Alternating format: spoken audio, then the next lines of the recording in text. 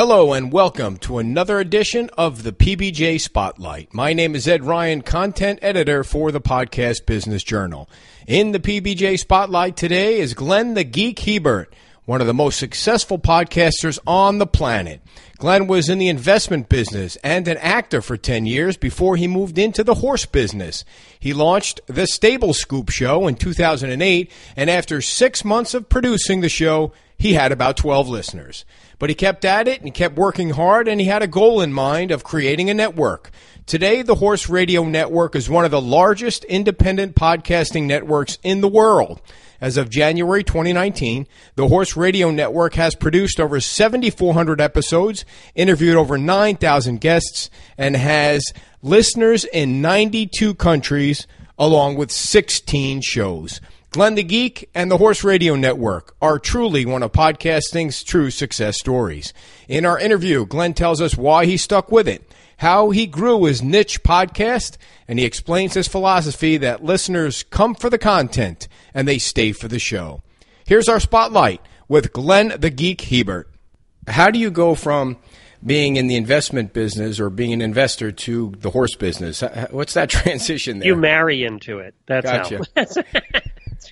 You get a wife who's addicted. And then I did burn out. I burned out from investment sales after about 15 years, and I said I need to do something different. And that's when we did a number of other things along the way, and eventually ended up, doing this. So before you get to the podcasting part of it, what is the horse business? What do you mean by that? Well, we train. I mean, it could be anything. There's a million different horse businesses, but my wife trained horses. We had a big farm. We had 20-some horses at one point, and we had people boarding with us, keeping their horses at our place. And then we opened a retail business. We were actually the second ones back in the 1990s. We had a brick and mortar store, but we were also the second ones to ever be online selling horse products. Tack and saddles and that kind of thing. So we were early on in that game, which is how I got the name Glenn the Geek, because we always were the geeky ones that were a little ahead of the curve in the horse world. And that's how I was given the name Glenn the Geek, and it just always stuck. So you start out with one show. When was that, and what was that first original show about? 2008. It was called the Stable Scoop Show. It was a general show. I knew if we wanted a network that we'd have to attract listeners with a general show about horses as opposed to niching it down even further. But I always knew that we could have 30 shows niche down further in the horse world. So we started out with a general show and built the audience. After 6 months, we had 12 listeners. And we brag about that now, because back then, horse people are usually behind a little bit technology-wise. So back then, it was just really one person at a time educating them how to listen to a podcast, because iTunes was new, and it was tough. And that was our toughest battle, for sure. It wasn't content. It was educating people. So how were you getting that original show out? How were you marketing that? In person. A lot of it, we were at horse shows, and we would be at events and telling our friends, and our guests would help us for what they could, because Facebook really wasn't a thing back then either. So they were just telling their friends at barns, and it really became a word of mouth. And after a year, it grew a little, and after the second year, it grew a lot, and it was word of mouth. And after the second show started, that influenced a whole new group of horse people that started putting the word out. Plus, we got our sponsor in the first year, too, our first sponsor, who's still with us, by the way. And she really put the word out, too, amongst her. She would actually put notices in the boxes she shipped out, and about our show and how to listen. We had to educate people how to listen. And most of the listeners back then were on the website on their computer. And that's how they had to listen. They hit play on the website. So when you're doing that first show, is it weekly? Is it daily? Weekly. Yeah, back then I think weekly was it. I mean, yeah. I don't think any of us knew we should do anything different than weekly. There were a couple daily ones at that point, but everybody was doing weekly shows, and I kind of, the only podcasting experience I had was listening to Twit. The Twit Network, that's the podcasting with Leo, and that's the only ones I had ever listened to. So I kind of based it around that, doing it weekly. So you're doing a weekly show, and obviously at that point you're still in the horse business. You're still running happily employed somewhere else. Yes. Right. So, at what point along the way after the first show do you start to expand this into more shows? I had a woman contact me that wanted to do a second show in the horse world, and we kind of took a look at it. And she started that second show, and then we very quickly got up to 5 or 6 shows.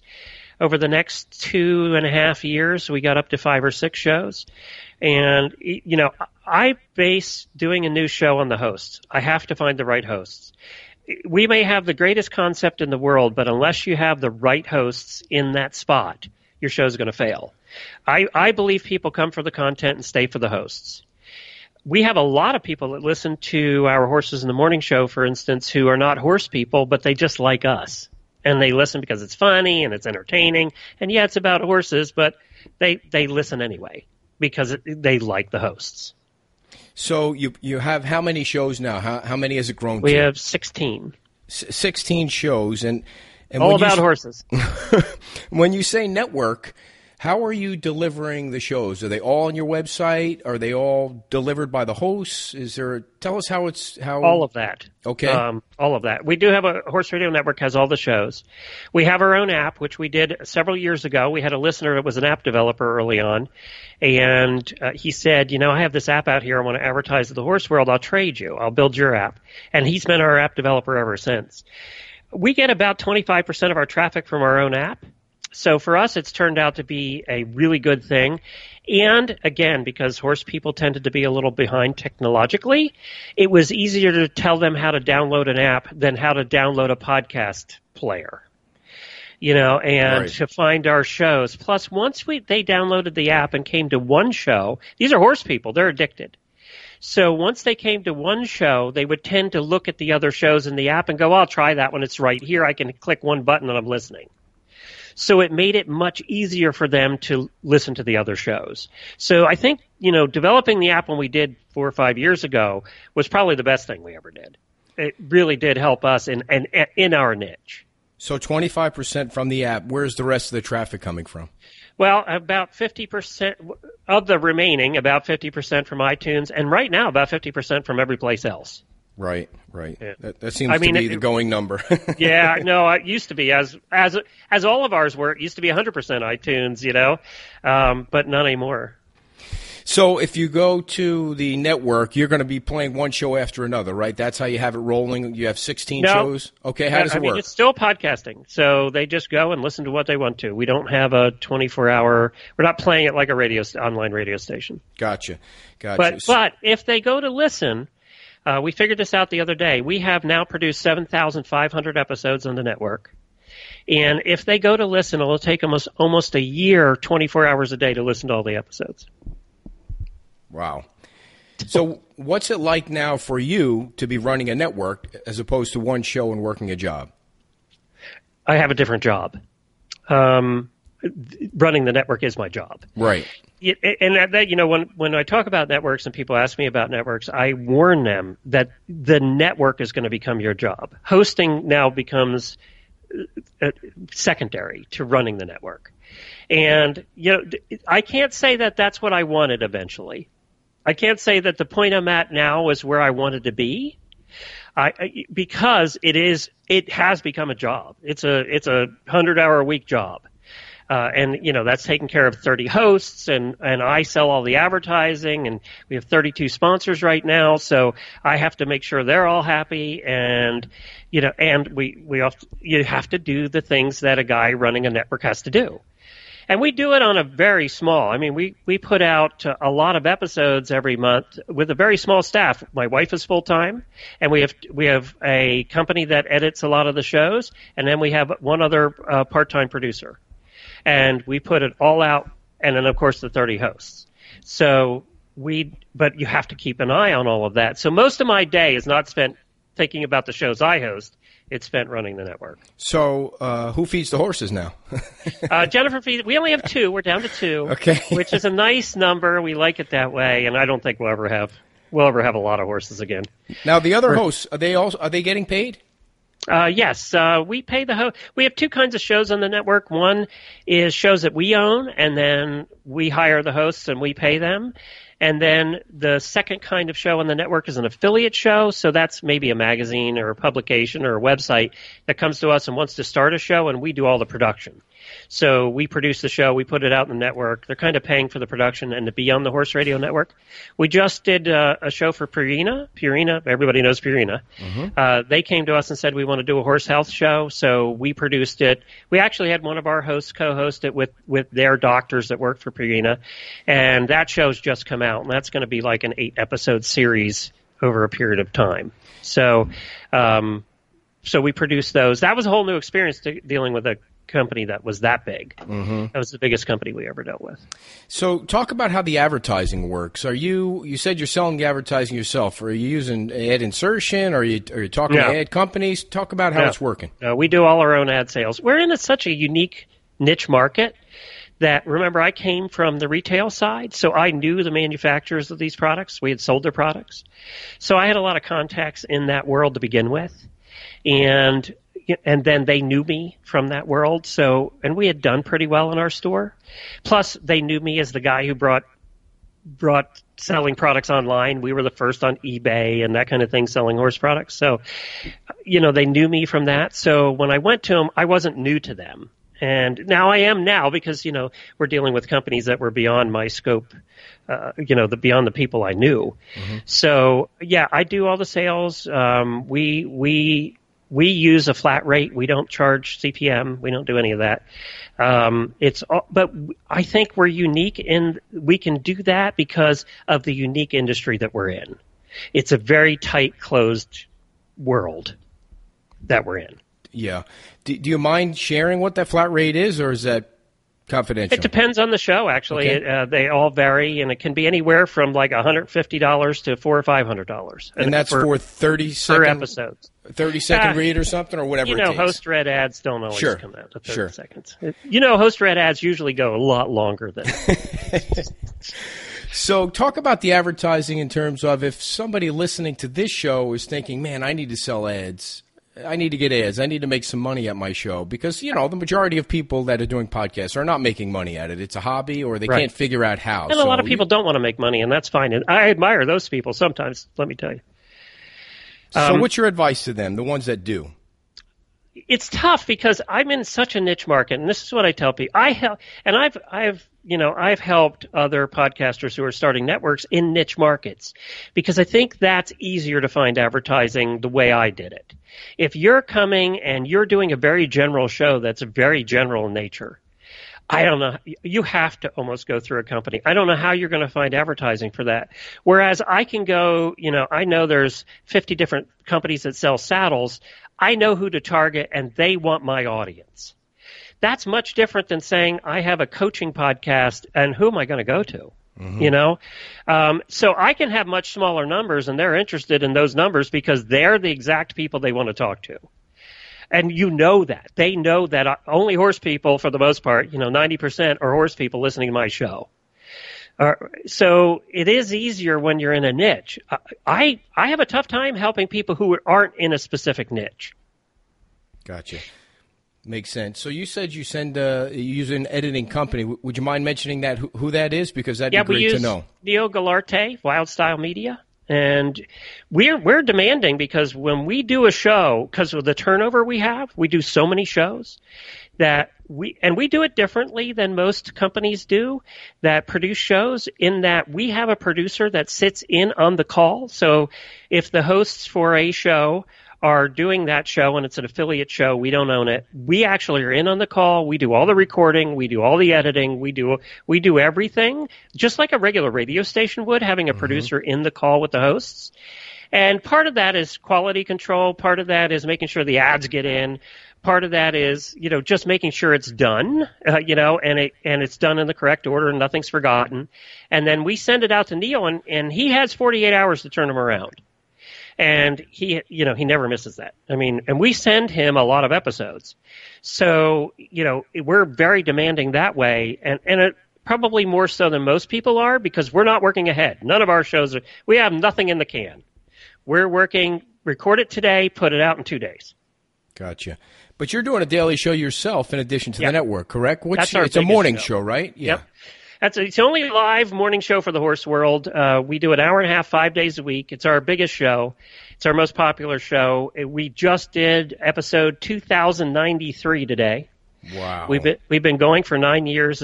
We're into our 9th year now, and it's our most profitable show. It's the show that if a title spot comes available, we sell title sponsorships for each day of that show, Monday through Friday. So you buy the day, and we haven't. I mean, our sponsors for that show have been with us since the beginning. The title sponsors. And what are you charging them? Well, that I'd rather not. I can't. I would love to know that. But they have been with us literally since the beginning, and it's because it works. And you know, people say how do advertisers judge, right, whether an ad spot works? In our niche, they know, because our listeners will say, "This is where I heard about it." They'll put it on the order form, or they'll call them on the phone. They get feedback, which is how we know it works and how they know it works. And a lot of times they see a general increase in traffic. So traffic goes up and they have nowhere to attribute it to. So they attribute it to us because we're the only new thing they did. Mm-hmm. And, you know, whether it was us or not, I can't tell for sure either, unless they use codes and things like that. But sure, as you and I know, people are listening on the run and they don't always use those codes. Right. So I warn my advertisers that they're probably not all going to use the codes, but you're going to see an increase in traffic, and that's what happens. So you said an hour and a half for 5 days. How many commercials or spots or units, whatever you're calling them, are you getting in per show? We will not put more than in 5 in an hour and a half. We'll put 4 in an hour. Did you do some testing to realize that's as much as you want to interrupt your content or something, or you just that's as much as I want to be interrupted? Gotcha. So no testing. So what do you? No, that's true though. As a host, I feel like I'm getting tired of doing spots. Gotcha. At that point. And I'm going, if I'm getting tired, they're getting tired. So we really do try and weave our spots into the conversation too. Some of them, you know, we try and weave them in. And with us being horse people, it's easy to talk about a company selling horse products and what they have in special, and we end up talking about how we use the product, and, you know, we really can weave it into conversation. Right. So yeah, we do some traditional spots too. We do some with music behind it, traditional radio spots, and we do that to kind of break it up so that they're not all the same. I think the audience in a 90-minute show needs a little bit of a mental break anyway. They need a break. They need to hear some music. They need a break, so it's not just talking for 90 minutes. And I think that gives them a little bit of a mental break where they're sort of half listening, and that's okay for us because they're going to hear it. They're going to hear that company's name over the next 10 years. So. Now, you mentioned you do the show today. It's up in 2 days. Is your morning show actually live, or are you posting it 2 days later? We do it live. We do it live, and then we post it within a half an hour. It's up. Okay. We do no editing on the morning show because we want it to feel like it's live. Right. And what software or hosting company do you use when you do your show? We used to use Blog Talk. I wasn't happy with sound quality. So we used them when we first started because we didn't really have another option. But right now, actually, to do our morning show, we have 2 hosts in different locations. Me and the host is out in Oklahoma. And then we have a producer. So we do have a producer on that to handle the calls and all of that. And we use Call-In Studio to handle our calls and our guests because 95% of our guests are on the phone. A lot of them are riding horses in the barn. They're horse people. So, you know, we're okay with them being on the phone. And we use Call-In Studio for that, to call the guests and also for listeners to be able to call in. And we use Mixler to send out the live feed. So it takes us 5 computers to do the morning show. I have 3. I have 3 on my desk. One of them is just Skype. That Skype is how we still get the hosts all connected. Mm-hmm. And then one of them is just playing the sound because we play it live. So all the sounds and all the commercials and everything has to be played. And then the other computer is where the final feed goes to that has a recorder and then the Mixler. So we're recording 2 places. I have a backup, and then Mixlr goes out live. And then the producer has a computer, and the other host has a computer. So it really does take us 5 computers to do the morning show. Have you ever had a situation where you had a total technical breakdown? Many times. You know what? We live in the country, so usually it's the power goes out right in the middle of the show. Oh, wow. We live in Florida. We get a lot of storms here too, so right. it happens, and it's everything that you can imagine has happened in 2,100 episodes has happened. Talk about call-in studio. I don't think I've ever heard of that, and I'd like our folks that subscribe to our publication know exactly what that is. Call-in studio is amazing, and I found them years ago when we left Blog Talk. It's callinstudio.com, and I think it was originally and still is meant for radio stations to handle calls. So what happens there is it's a cloud-based solution just like a radio station. So you set up your show, and you can say, I want to have 10 lines open. I want to have up to 500 lines open. So you can actually have up to 500 lines on a call or on a show.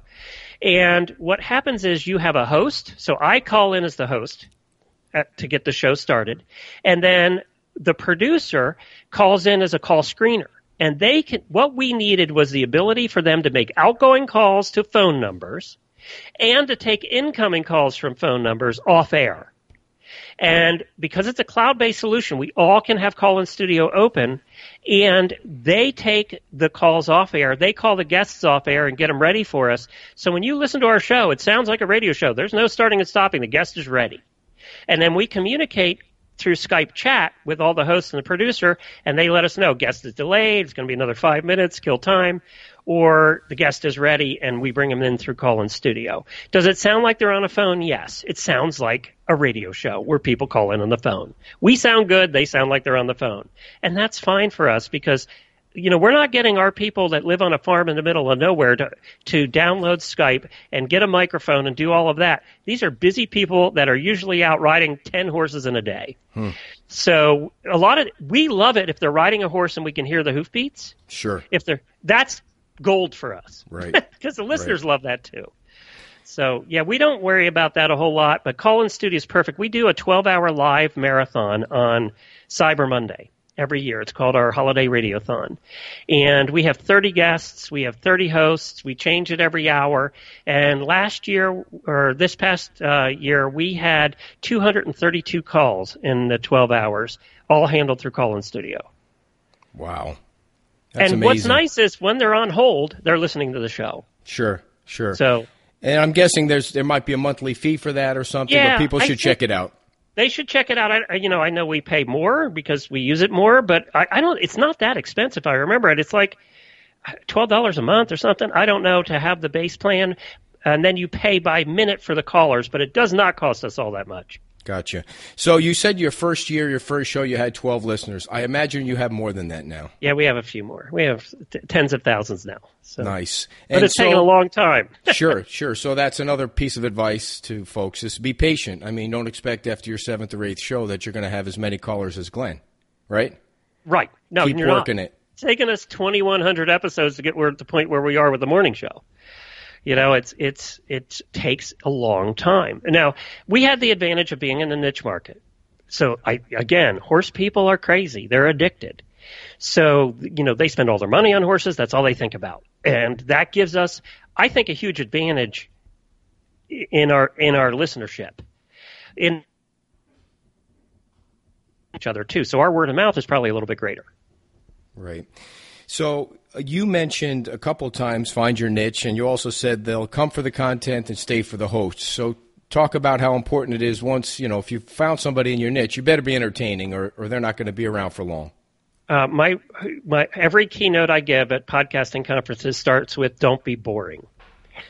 Don't be boring. I came from the entertainment side, so I said, okay, I couldn't find videos or anything in the horse world that wasn't just dry training videos. So when we started, I said, you know what? We got to take what I learned from being an improvisational comedic performer on stage and bring that to our shows. It has to be fun. It has to be entertaining. And oh, by the way, you're going to learn something along the way. And when people come and say, you guys are so funny, I almost drove off the road, and then the next email comes and says, you've talked about a health issue on my horse, and it saved my horse, and we've gotten a lot of those. Mm-hmm. It saved my horse because I knew about it. That makes my day, because when we hear both of those things, it means we're doing our job. So are you using social media at all, or are you really so niche where you stay in that horse community and that's enough? No, Facebook is our big thing. Okay. Horse people tend to be on Facebook. We also use Patreon, and what we do a little Patreon a little bit differently in that the money that's donated through Patreon, most of that gets divided up amongst our hosts and given back to the hosts. So when people, are donating through Patreon to become what we call an auditor, they are really given directly to the hosts, and it's nice for the hosts because they get a raise every month. And they get a little bit more money every month, and they know it's directly coming from the listeners. So I think we have around 400 now that are in our auditor group, and they have a private Facebook page, and it's the most active, positive, upbeat place I've seen in the horse world. There's 400 people in there, and there's nothing negative. They help each other, and they talk about their lives, and they really have become a family. I know everybody that has a podcast says that, but I'm amazed at this group, how they have become a family. They come to Ocala. They always stop in and visit here at the studios. We went riding with some that came down from Michigan with their horses last weekend. So it really does become a family, and we're proud to have that core group that really becomes a focus group. I have 400 people in my focus group. So I can go in there and ask a question and get 50 to 100 answers immediately. You mentioned the computers. Talk about what your studio looks like and what kind of equipment you're using. Oh, yeah. We're laughable compared to most. We use ATR 2100s for the most part. My hosts tend to use, I found Behringer mics years ago that came in a 3-pack for like $50. And when we didn't have a lot of money, that was a good price, and they were half-decent mics. And they actually sound pretty good. And most of my hosts are still using those, so we'll send those out. But the ATR 2100s are, for the most part, I'm using a 10-year-old mixer. Because I have 3 or 4 mixers sitting here, and because I have like 2 mix minuses and it's very complicated setup, and I had consultant Dave Jackson help me for 2 hours one day, and we just couldn't get the new fancy mixers to work. So I went to my Behringer mixer that's 10 years old, and it works like a dream to get all these computers talking to each other. It's amazing. So as equipment goes, I probably spent more on my stand-up desk than anything in the studio. And then we use all PCs. I just find they're easier to use for what we're doing. Now, what is your opinion on the podcasting space and how you've seen it evolve over the years? It took long enough to get to the point where I was hoping it would be 5 years ago. It's finally getting to the point where I was always hoping it would be, and I was always hoping that we, as the Horse Radio Network, would be number one in our space when people finally figured out there were podcasts in the world. And we were, and they have. So and even in the horse world now, they're starting to figure out their podcasts. We didn't have any competition at all in our world. We didn't have any other podcasts. And now that's starting to happen. In the last 2 years, there have been a lot of podcasts popping up, and I'm thrilled about that. There have been a lot of horses because we still need to educate people that there are podcasts about horses. And I can't tell you how many of our listeners have said, I listened to this other show, and then I searched because I thought there must be others. So I'm glad we're getting help and educating, and I'm excited. I think I think that what's going to happen is we're going to have this insurgence that we've had. We're going to have all this technology stuff, and then I think on the other side of that, those that have the tenacity to put out their shows on time, to do the work it takes to make a good show, and to keep doing it over and over and over again will win. But boy, you've got to have that. Can't miss episodes, and you've got to not be boring. You've got to put out a show with good content that people love the hosts. And if you do that, we're going to end up in a whole different world, I think, in 3 years. It's going to be different than it is now, and we just have to keep up with those changes. But I don't feel like I feel like for the first time in 10 years, we're at the point where I'm in the right business. I'm in a business that's going to make it, as opposed to having that fight we did, 5 or 6 years ago, where we were all going, are we going to make it through this? Will you be at Podcast Movement and Podfest this year, obviously in your home state, and can people come see you there? Yep, we're doing my co-host, and actually, she owns the Florida Podcast Network, which I have a piece of. Jemmy Lagonier and I are doing the opening keynote at PodFest. This will be our 4th year doing that. So we kind of open up the festivities. We met at PodFest years ago, and we've been business partners ever since. And then Podcast Movement, yes, it's in Orlando. I'm definitely going. And for anybody that doesn't know how to get in touch with you, that might be a new podcaster, where can they find you? HorseRadioNetwork.com. Glenn, thanks so much for coming on. Thank you. Thanks again to Glenn the Geek Hebert for allowing us to shine the PBJ spotlight on him. What a great story. If you believe you have a great story to tell and you should be in the PBJ spotlight, send me an email, edryantheeditor@gmail.com. That's edryantheeditor@gmail.com.